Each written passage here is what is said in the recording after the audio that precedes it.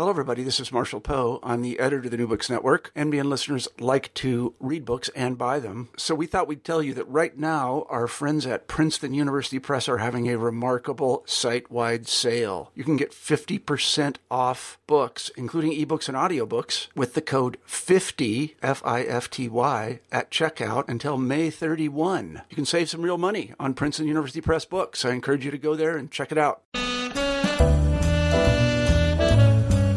Hello, everyone. I am C.P. Leslie, the host of New Books in Historical Fiction.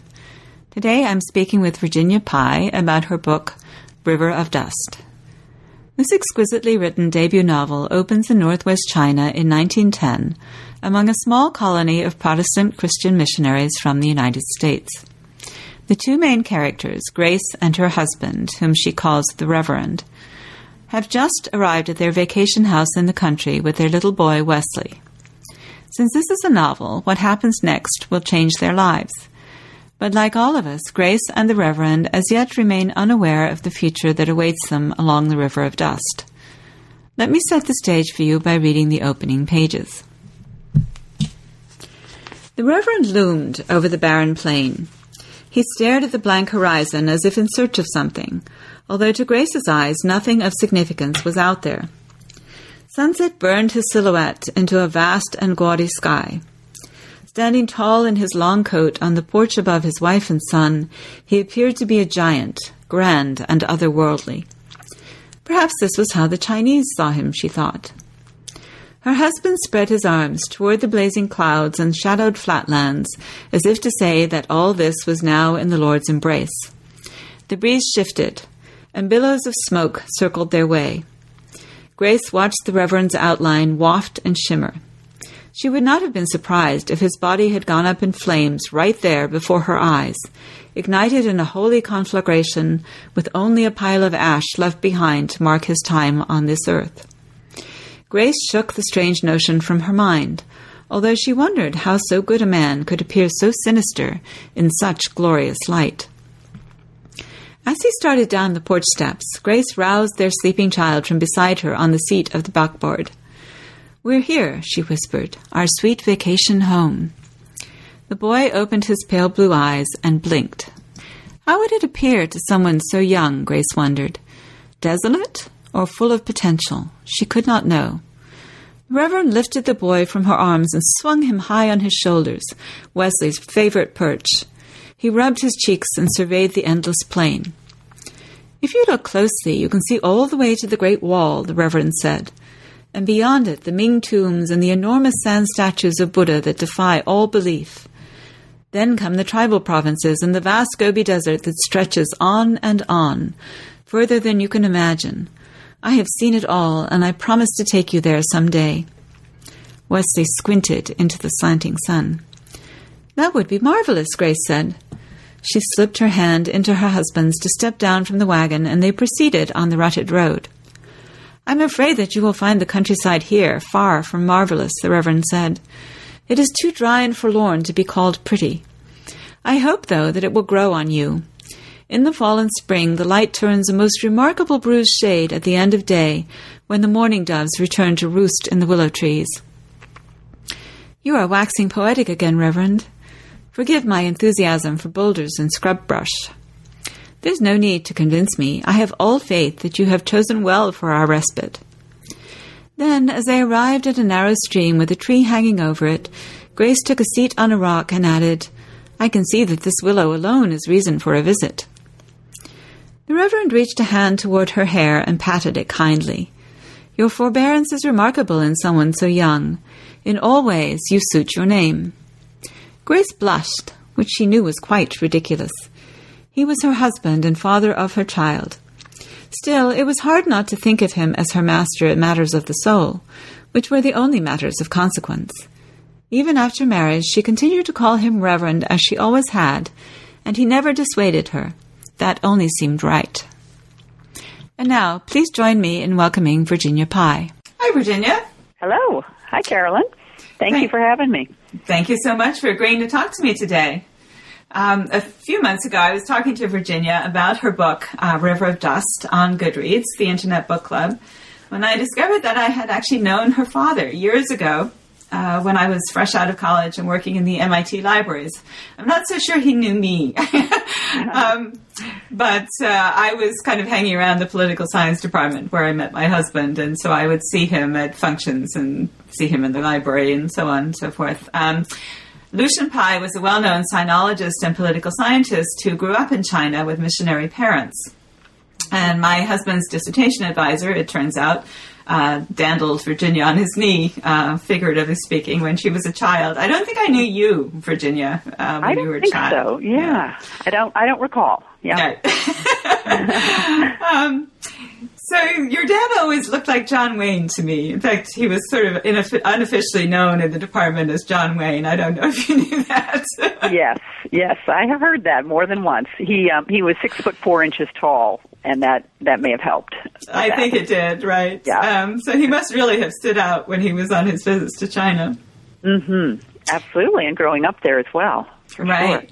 Sure. Yeah.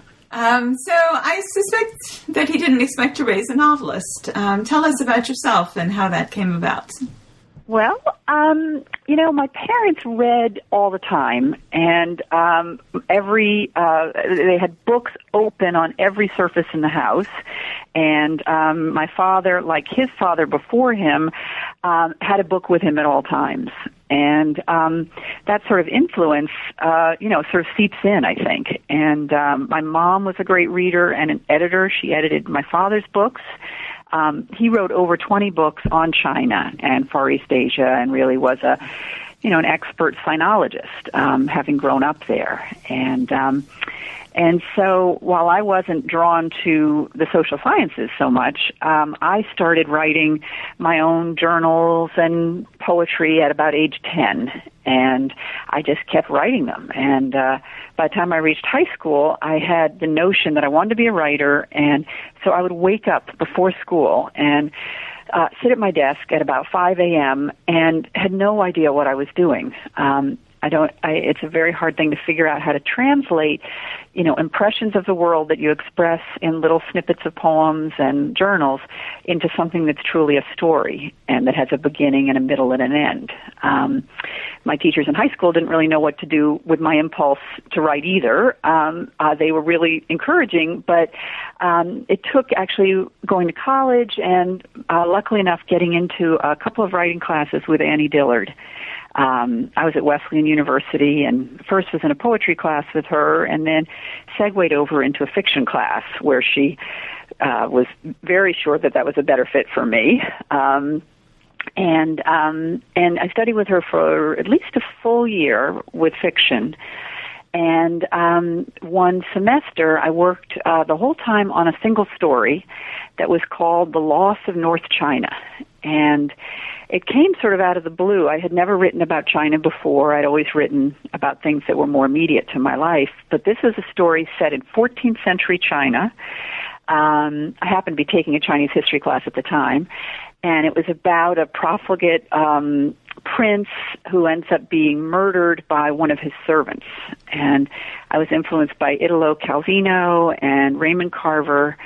And so it was very minimal and weird. And Annie Dillard loved it and coaxed me through many, many, many drafts with her comments in the margins. And I learned an enormous amount from that one story and really learned how to take a story from a really crappy first draft all the way through to giving it some structure and finishing something.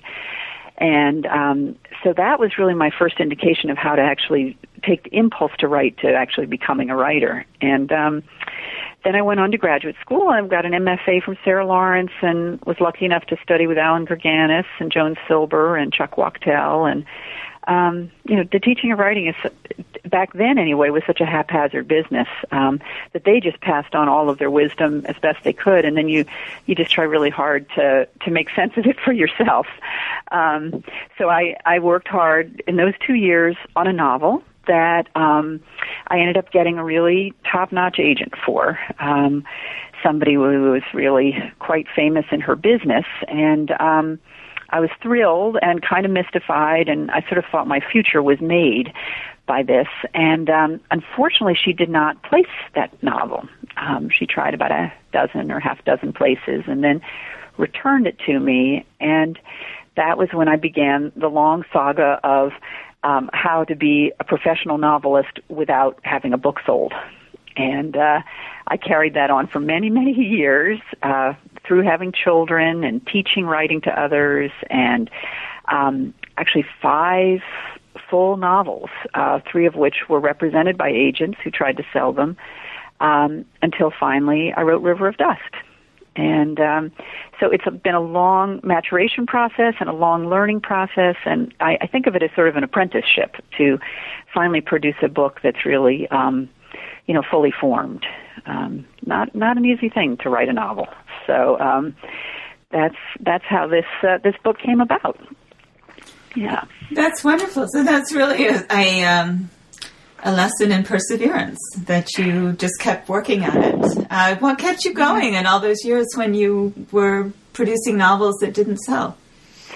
Well, I was also writing short stories, and I have to say the market for selling literary short stories is every bit as hard as selling novels. I would go to these panels, and the editors of literary magazines would blithely say that 1% of the submissions they get, they send back any kind of written response, and half of 1% actually make it in. And so I understood the odds. And it really was just something that I loved to do. And I kept persisting and came up with different novel ideas. And, once I was in the throes of working on something, that's not the arduous part. It's wonderful. It's great fun. Although the book, just previous to River of Dust, was a story, it was a novel called Sleepwalking to China, and I had worked on it for about 5 years, or maybe even more than that. And it actually told the story of 3 generations of an American family with ties to China.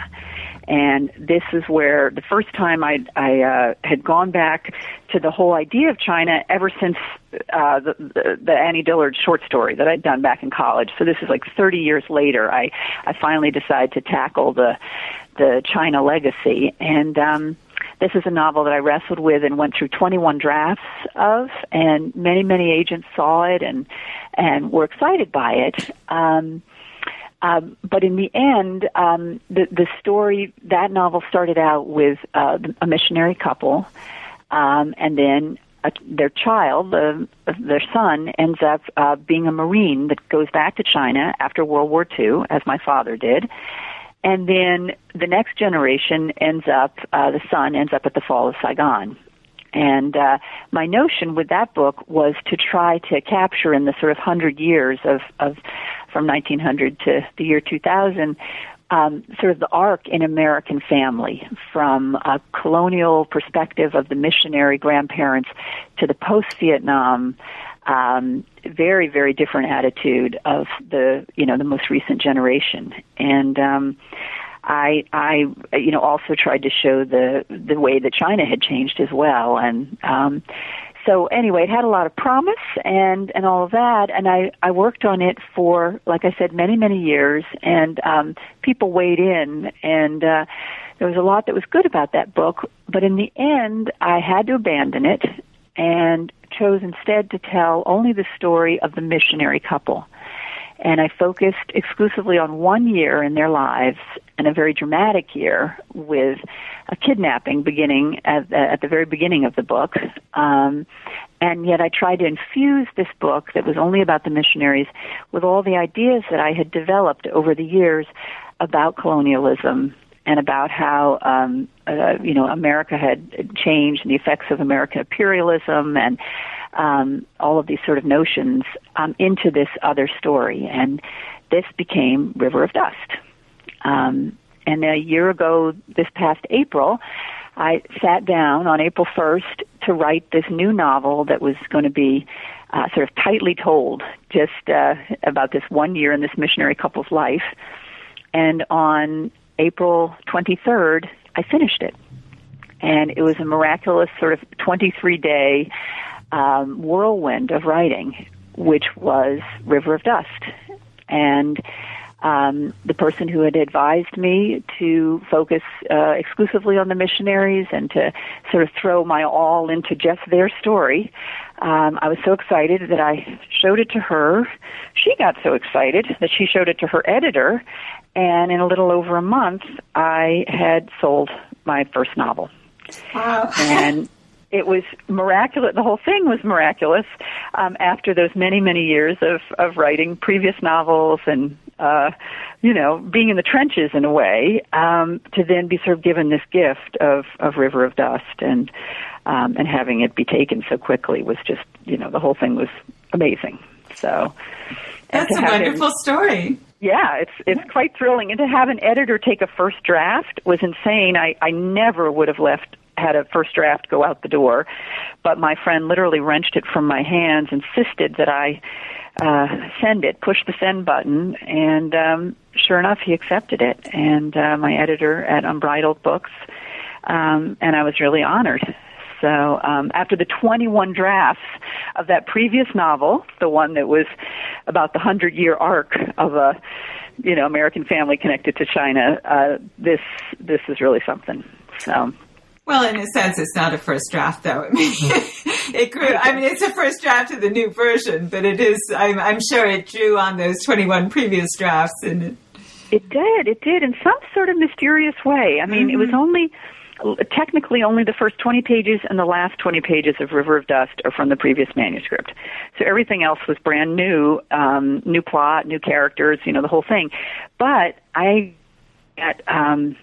The mind and the imagination work in sort of mysterious ways, and all of the kind of wrestling that I had done with my family's past, worked their way into this new manuscript. So, well, the results are wonderful, and I'm sure that people who've heard me read the beginning realize that your prose is just gorgeous. I absolutely love the exploration of the characters' thoughts, which rings so true. And not just true to the characters themselves, but they feel like people who are living in that time and place. Thank you. So I was going to say that I was guessing that you're a character first writer, but I'm not sure that that's true. Maybe that you worked them out during the work for the previous novel. What do you think? A character first. No, I think that this book ended up being, and I think in general, I tend to start with a setting in my mind. But this book, is based very much in character, and one of the advantages of it over that previous book is that I really zeroed in on 4 main characters. It almost could be a play in a way. It's just 4 characters, an American missionary couple and their 2 servants, one elderly man named Acho and the nursemaid named Mei Lin. And there are a few other minor characters, but I really got to focus in on these 4, and the story is told with different chapters from their different perspectives. And I was able to use that to be able to show different parts of the plot where one person was, but not, a different character, but also very, very different perspectives on the world that they were living in. And I, got to exploit that, I think, through those 4 characters. Yeah, so let's talk about the characters. Let's start with Grace, since it seems to me to be really Grace's story in the sense that she's there at the beginning, she's there at the end, and even though the story goes back and forth among these other characters, she seems to be kind of the linchpin of the story. Yes, I think so too. And the Reverend, her husband, is a more dramatic character, and as was often the case in marriages then and just in the world at that time, and he was the more dominant one for sure, the public figure. But it's Grace's progress that I think she shows the most advancement in her response to these dire things that happen to her. She moves forward and her character changes, which, is always admirable in a person or in a character. So tell us about her. Who is she? Well, Grace is a Midwestern young woman who has seen this reverend young man, or he's older than her actually, and has been touched by his fiery speech and the cause of the missionaries who have gone to China after the Boxer Rebellion. So this story takes place in 1910, and as a reminder, the Boxer Rebellion took place in 1900, and it was when the Chinese nationalists, peasants, particularly in the northern part of China, where this story takes place, wanted to rid the country of foreign influence and economic influence, but they also had notions about how the foreigners were responsible for the drought and the bad weather as well. And it was sanctioned by the government at that time, and they literally, massacred many European and Americans. And so I learned about this because my grandfather actually was sent to China in 1907 to shut down the mission compound in Shanxi province, and because everyone there had been massacred. But instead, in 1907, he decided to stay, and for the next 15 years before his death, he built it many times over. And so I learned about that through his papers. And But anyway, back to Grace's story. See, isn't that interesting that I would veer off into the man's story, because in a way it's more dramatic. Her story is sort of someone who is smitten with this charismatic religious husband of hers, and trusting of him in a sort of very old-fashioned way, believing that he is sort of the keeper of her soul in some way, and yet bit by bit, she starts to realize that actually, in a way, she may be the more level-headed thinker, and that she needs to sort of trust her own judgment in many things. And as the story progresses, she has to make some very difficult choices that she can't rely upon him at all to help her make. And so I think that that's not uncommon for women of that time, or maybe even today in some ways, where there's a sort of practicality to what she needs to do, and that, even though she may have been smitten with her husband, that she understands that it all comes down to her in the end. So was that what made it easy? I mean, was that what drew you to her? Because she is she has to be, in 1910, a very unmodern woman in her approach, and yet she does, how should I put this? She, in the end, she does get there in a sense. She in a non-modern way. I mean, I write pre-modern women too, so I'm constantly. You don't want to make them too feminist or, in other ways, unbelievable for their time, and yet you don't want a character who just kind of sits there and sews either. So, right.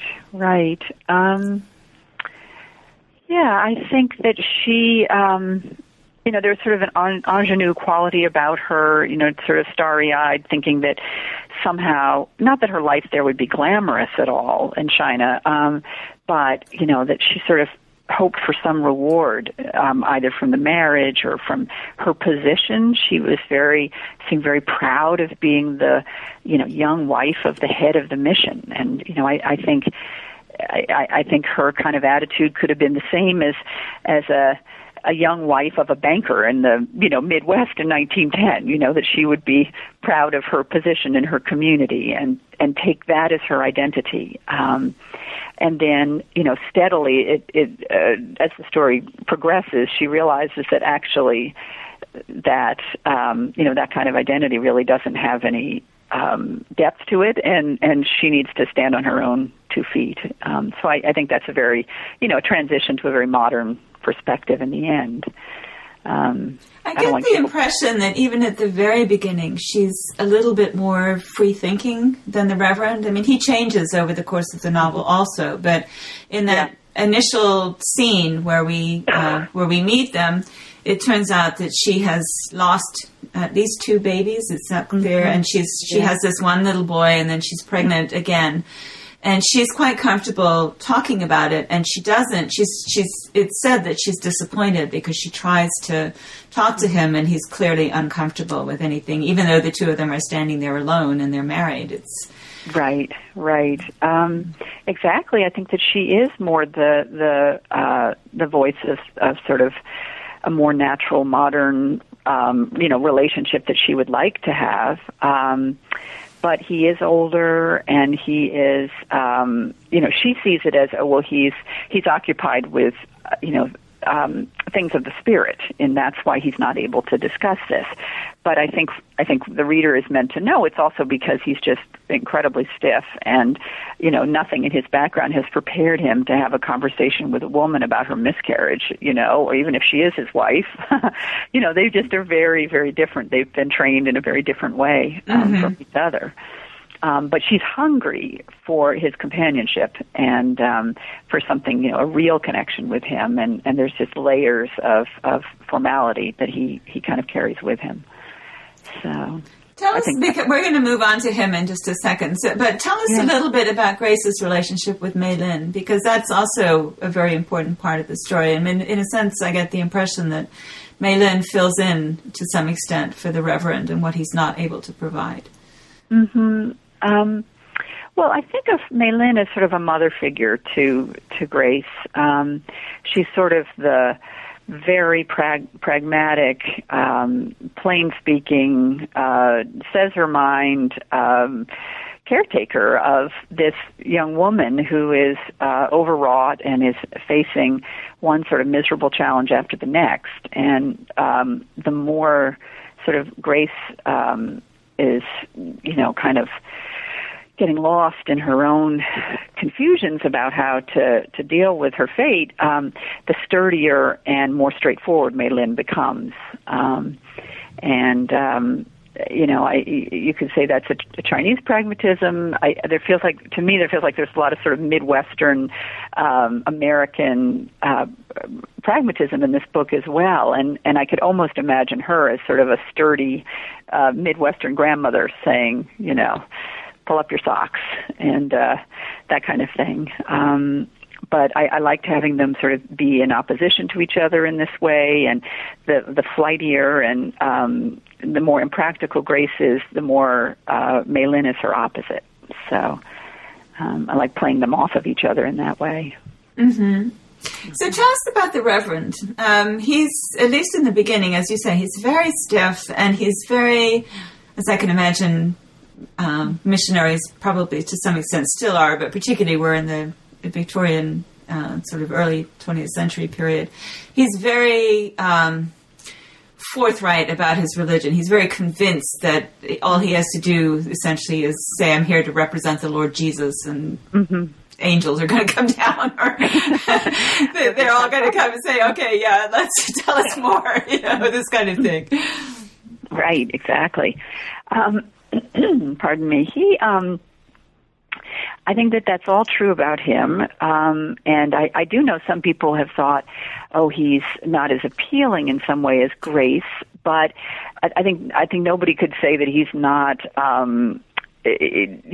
charismatic in some way, or he's forceful as a character, and he certainly believes in what he believes in, and sort of expects everybody else to fall into line. And I think that is typical of that era and somebody of his standing.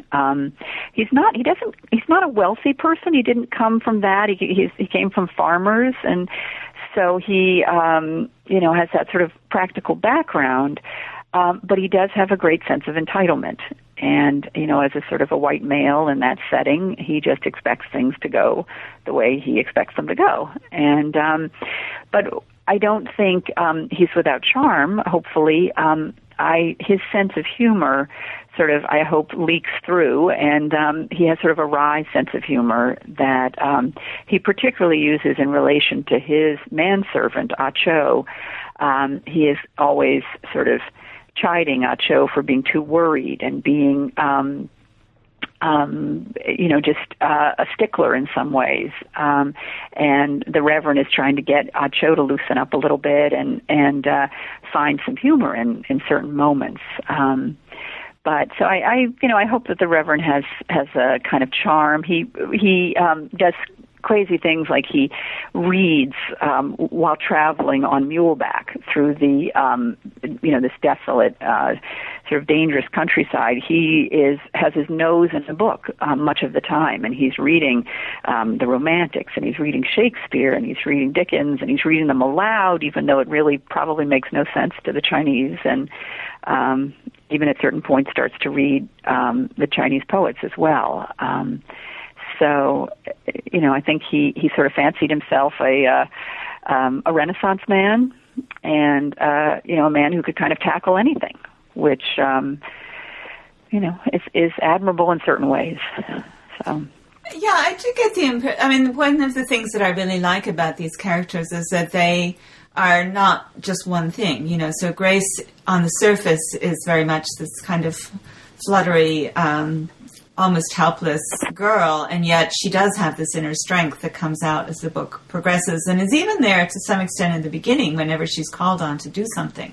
Mm-hmm. And the Reverend, although he does project this image of himself as very stiff and very proper and very religious, and very strong, he does have a kind of, I don't think we could call it weakness, but maybe a softer side in which he obviously is tender towards Grace, and he has this love of romantic poetry, which comes out even in the initial scene that I've read, where he almost apologizes for it, but he's describing the landscape in this very poetic way. So I did find him charming. Oh, good. I'm glad.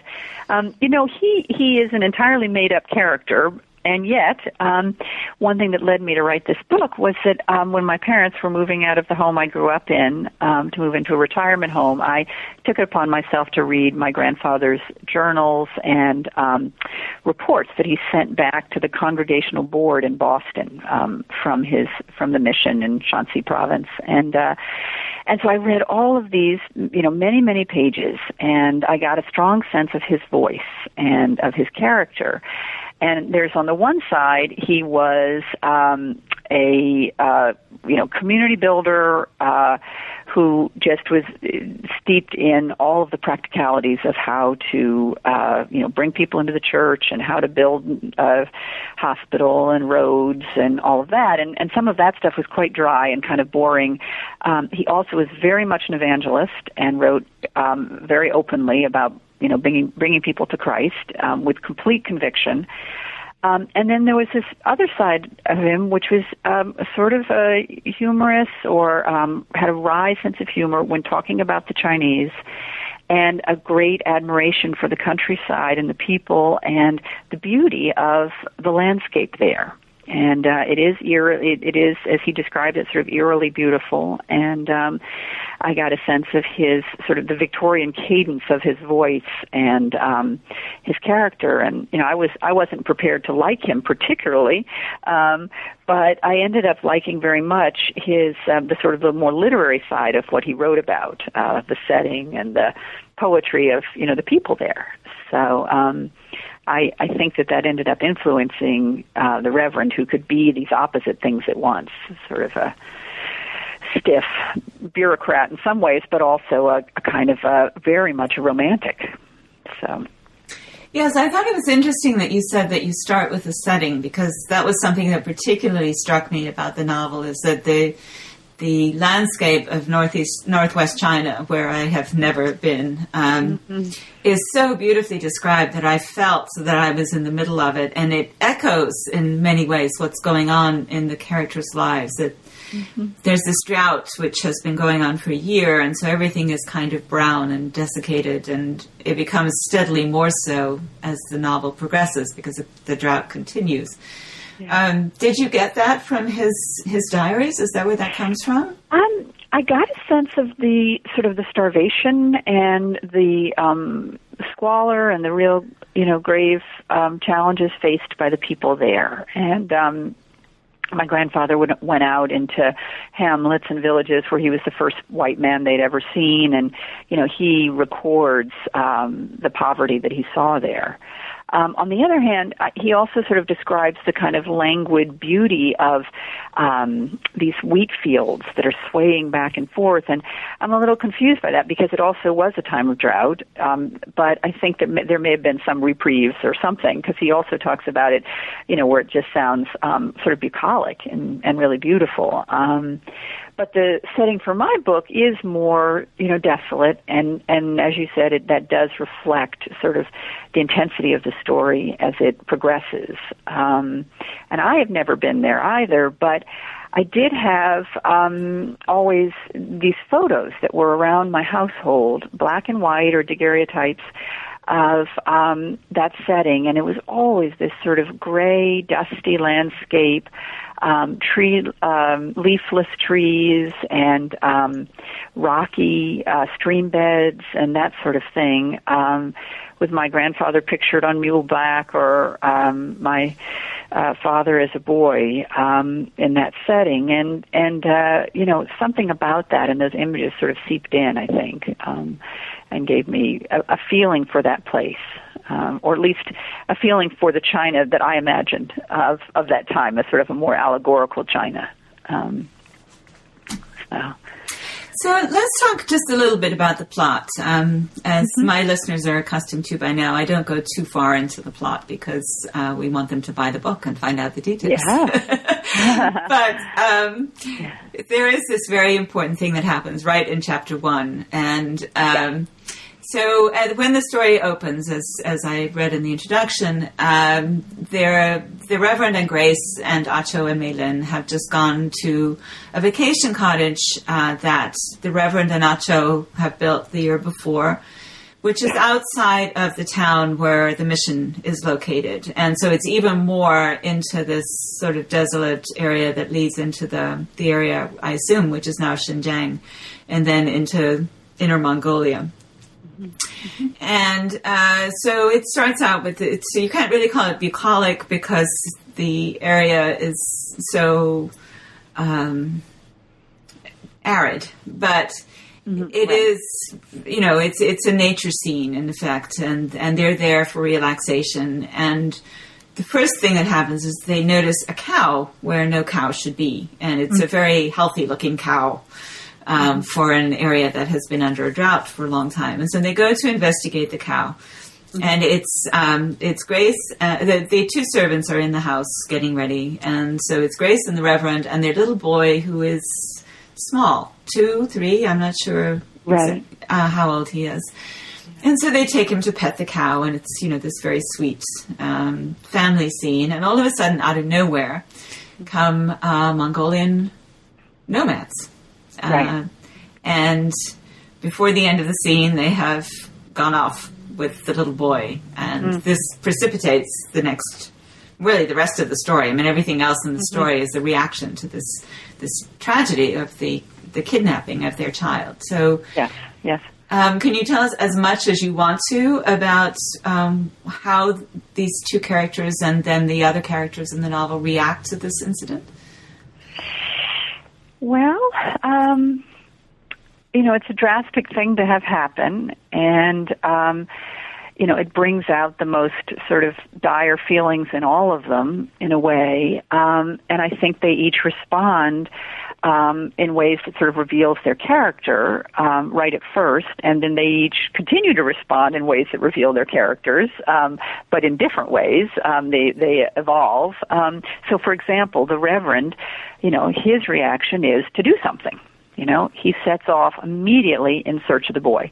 He is going to go search this countryside, high and low, and which he basically continues to do for the rest of the book, and for much of the book. And I don't want to give away too much, but that is the way he would handle it, is, he's going to solve this problem. And so he does that. And Grace's reaction is far more emotional. And, as a woman of that time and that era and in that setting, she ends up more confined and not able to, she can't hop on a horse and go chasing after the bandits herself. So her story becomes a more internal story, and then over the course of the year of the novel, she's more confined to the mission compound as she ends up giving birth to their second child. And so I would say that it sort of, brings out the parameters of what, what is expected of them and how they can respond. And Cho and Mei Lin are both also quite pragmatic, and yet they want to help this couple. They are good-hearted, but each of them have their own sort of reaction to what really is the likelihood of retrieving this child.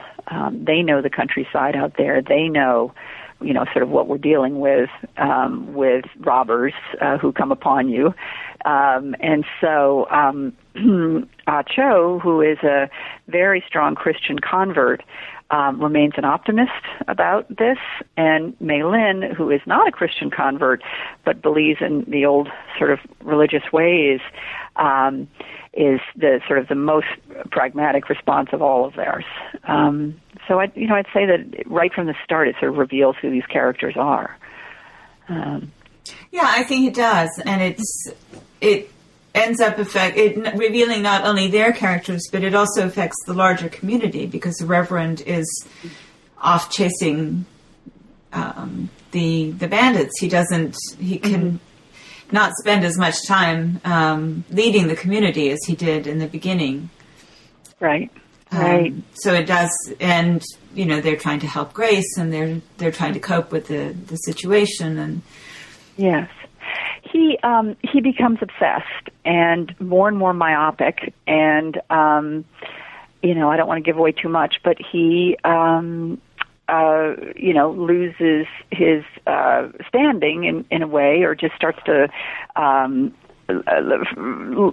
sacrifices his role as someone who is thinking, trying to think about the full community, as he focuses in on, this one tragedy and actually, his role in the tragedy. So, which is understandable, really. I mean, I'm sure it's his child. He hasn't protected the child, and so it's a very normal parental response. He turns inward, and and Grace does that at first, but then without giving away too much, it's interesting. A different side of her character comes out. Where each of them is sort of wrestling with how much they can, think about others, and how much they exclusively just think about themselves. And this is sort of an illustration of what goes on for foreigners coming in to this kind of a setting, and how much are foreigners able to really grasp what's going on around them. How blind are they, and it affects everything, that they are not quite able to take in the realities around them fully. Yes, even to the extent of those closest to them. I mean, it turns out that they have really very little idea of what's going on inside Cho and Mei Lin, even, which was a nice touch, I think, because it is very difficult if you're a foreigner, even a knowledgeable foreigner, to really understand what's going on inside someone else's culture. Right. And that's also just the colonial arrogance of sort of not really fully seeing your servants as full people, and where do they have families? Do they have children? Where do they go when they're not taking care of you? And so none of those kinds of questions really occur to the Reverend or to Grace, particularly after they face this tragedy. They just become more and more self-involved, which serves to sort of magnify what would be the dangers of being, in that colonial position in the first place. They just turn inward and just focus on themselves. So let's skip over the rest of the plot and go to the end, because I didn't actually notice this the first time I read through the book, but as I was reviewing it in preparation for the interview, I read the beginning, and then I read the end, and I realized that the end beautifully echoes the beginning. It doesn't repeat it, but it's all of the themes that are there in chapter 1 get picked up and resolved at the ending. I understand that there's a passage that you particularly wanted to read from the ending, which I would love to hear, or I would love our listeners to hear, because I have read the opening that is then echoed at the end. Mm-hmm. Well, yeah, I'd love to. I actually have in mind 2 paragraphs, and they're a couple of pages apart from each other, but I think they offer some sense of that, the echoing from the beginning, which your listeners will have heard. So I thought I'd share them.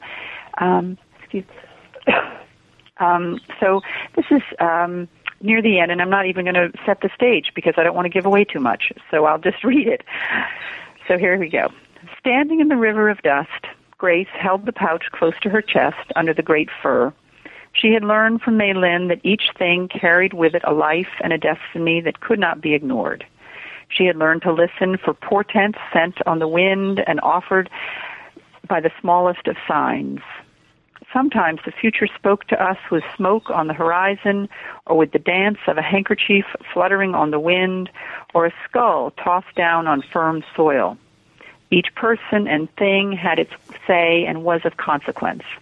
There was no way to undo the past or to correct the way things had gone, but attention must be given to the secrets whispered along the way. Ghosts spoke to us all the time, if we were only willing to listen. Not to do so was hubris. She could see that now, and suspected that the Reverend understood it as well. And then a page or so later, the harsh land had won out in the end, harsh but striking and filled with a strange history and life that could not always be understood, but simply had to be accepted. The hills where the Reverend had traveled in search of their son rose in the distance, shadowed and purple. Ghosts were everywhere out there. They spread a lonely blanket over the landscape, as thick and impenetrable as the fur over her shoulders. They nestled deep into their ghostly sorrows, as she did into the heavy hide. That's lovely. Thank you. I think we should probably explain that, at least in the perspective of the Chinese who are encountering, in many cases, Christianity for the first time, they see it as a religion of ghosts. They refer to Jesus as the ghost man, or actually they refer to the Reverend as the ghost man, because he communicates with Jesus and they hear about the Holy Ghost. So when they're referring to these constant, I mean, there are Chinese ghosts also, obviously, but sure. In here, this is kind of a reference back to the understanding of Christianity as a religion of ghosts. Right. And they call the Reverend Ghost Man, which goes back all the way to the earliest scene in the book, which I'm not going to mention, but it's, he's referred to that way, and also because he's white and mysterious and sort of appears in their village in this way, and is tied to mortality. So right, that's right. Yeah. White is the color of mourning in China.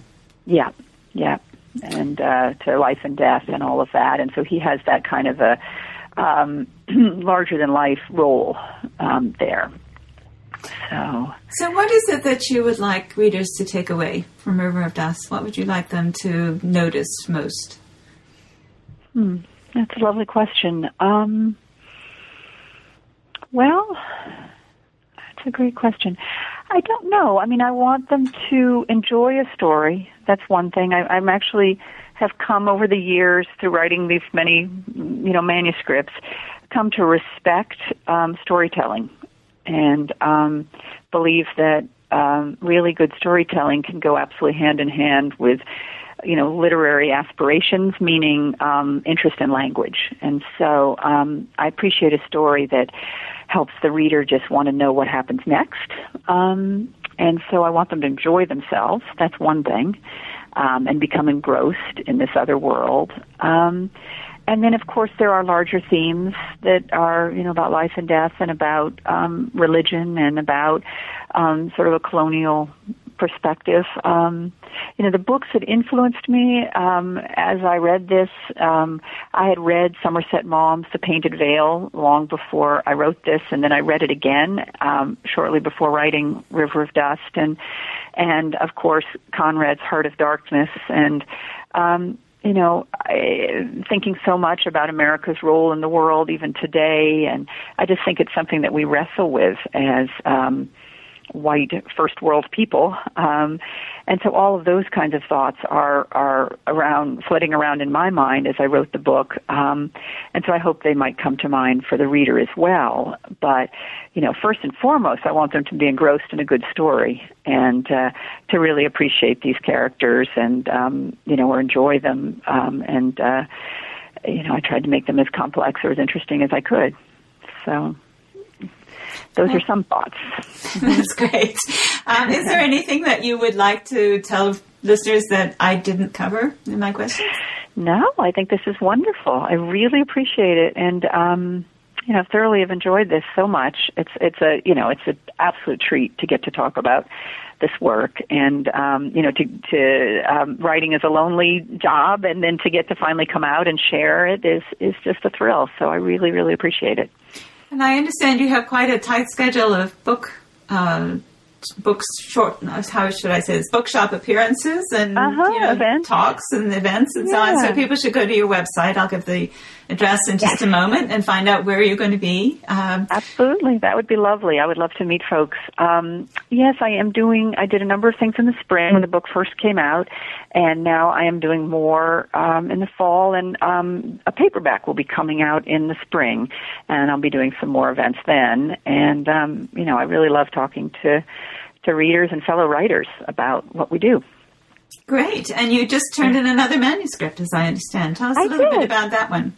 Well, this is actually a novel that I first wrote before I wrote River of Dust, and then after River of Dust was out of my hands, I went back and revised it. And it's going to sound utterly different, because it's contemporary. It's set in 2011, and it's actually set in Richmond, Virginia, which is where I currently live. And it's a dramatic story that it tells the story of a cast of characters here in town. That I like to think of it a little bit like Robert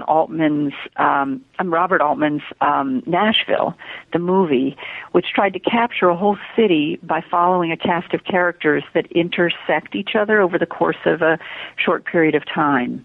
And so this story has everyone in it from the real estate tycoon who lives in the wealthy neighborhood and to the tattooed, mulleted street kid who is homeless and living by the river here, and sort of everybody in between, especially focusing on two women who, right at the start of the book, have their marriages fall apart for two different unexpected reasons. And over the course of the book, those marriages get resolved in different ways. But meanwhile, these characters weave in and out of each other's lives in very unexpected ways. So it's trying to capture the feeling of a whole city and also the kind of economic range between the haves and the have-nots and everybody in between. So I think I was very thinking about the Occupy movement at the time and all of that, and wanted to see what would happen if some of these folks bumped into each other on the opposite ends, the 1% and the 99%. So I'd say it's quite contemporary. Sounds really interesting. And are you starting a new book now, or are you? Well, literally, I passed that in about a week and a half ago. So I'm not quite sure what I'm working on next. There's a temptation to go back and work on the other 3/4 of what was Sleepwalking to China, that story. And I know my editor at one point mentioned, me doing a follow-up to River of Dust, somehow miraculously following some of those characters. And I'm going to, when the dust settles on some of these events this month, I'm going to start focusing on the next project. So, do you, do ideas just kind of come to you, or how do you go about thinking about what you're going to write next? Well, it's funny. A lot of times I've ended up writing stories set in a place where I've previously lived. And so, for example, I wrote a novel called West Philly that was set in West Philadelphia. And then I wrote it once I moved to Richmond.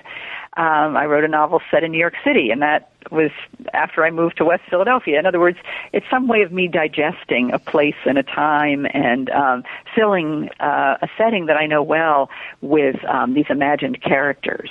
And, usually there's some conundrum that I'm trying to work through. And, for example, this new novel, which is called River City, the one I've just passed in, that's about Richmond, it was partly because I just kept hearing the stories all around me of these marriages that were imploding in kind of the most outrageous of ways. Sort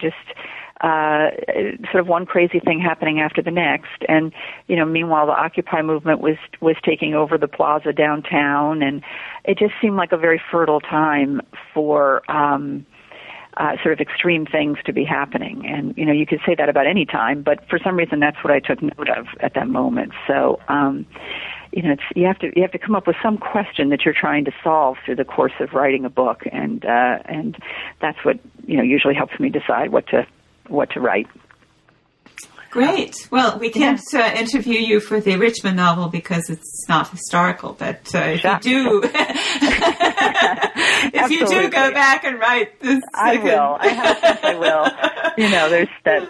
It all started with that 14th century short story that I read with That's the one George, I would love to read because I'm a medievalist. So as soon as you said 14th century, I was there. It's like That's amazing. Well, you would be able to correct that story many times over because it was definitely more imagined than researched. So, but anyway, it's fun to be able to do that. Well, if you ever do go back to it, you have my emails. So yeah, I'd be happy. We'll be in touch on Goodreads anyway. So yeah. Well, thank you so much for this. I really appreciate it, and I really appreciate your listeners being interested in historical fiction and these kinds of questions that we share together. On what makes a book work well, and I really appreciate it. So thank you. Great. Well, thank you so much for talking to us today. Take care. Okay. Bye-bye. Bye-bye. And thank you for listening to our podcast. Once again, I am C.P. Lesley, and today I've been talking with Virginia Pye, author of River of Dust. You can find out more about her at www.virginiapye.com. That's P-Y-E. She's traveling around a lot at the moment, that's September 2013, talking to bookstores. So if you check her site, you may have a chance to meet her in person. Like us on Facebook, search for New Books in Historical Fiction, and follow us on Twitter at New Books Network. That's one word. If you do, you'll see each time we post a new interview. You can also visit my blog at blog.cplesley.com. That's C-P-L-E-S-L-E-Y. Where I upload expanded posts about the interviews and in general discuss history, historical fiction, and the rapidly changing publishing industry. Goodbye until next month when I will host another conversation about new books in historical fiction.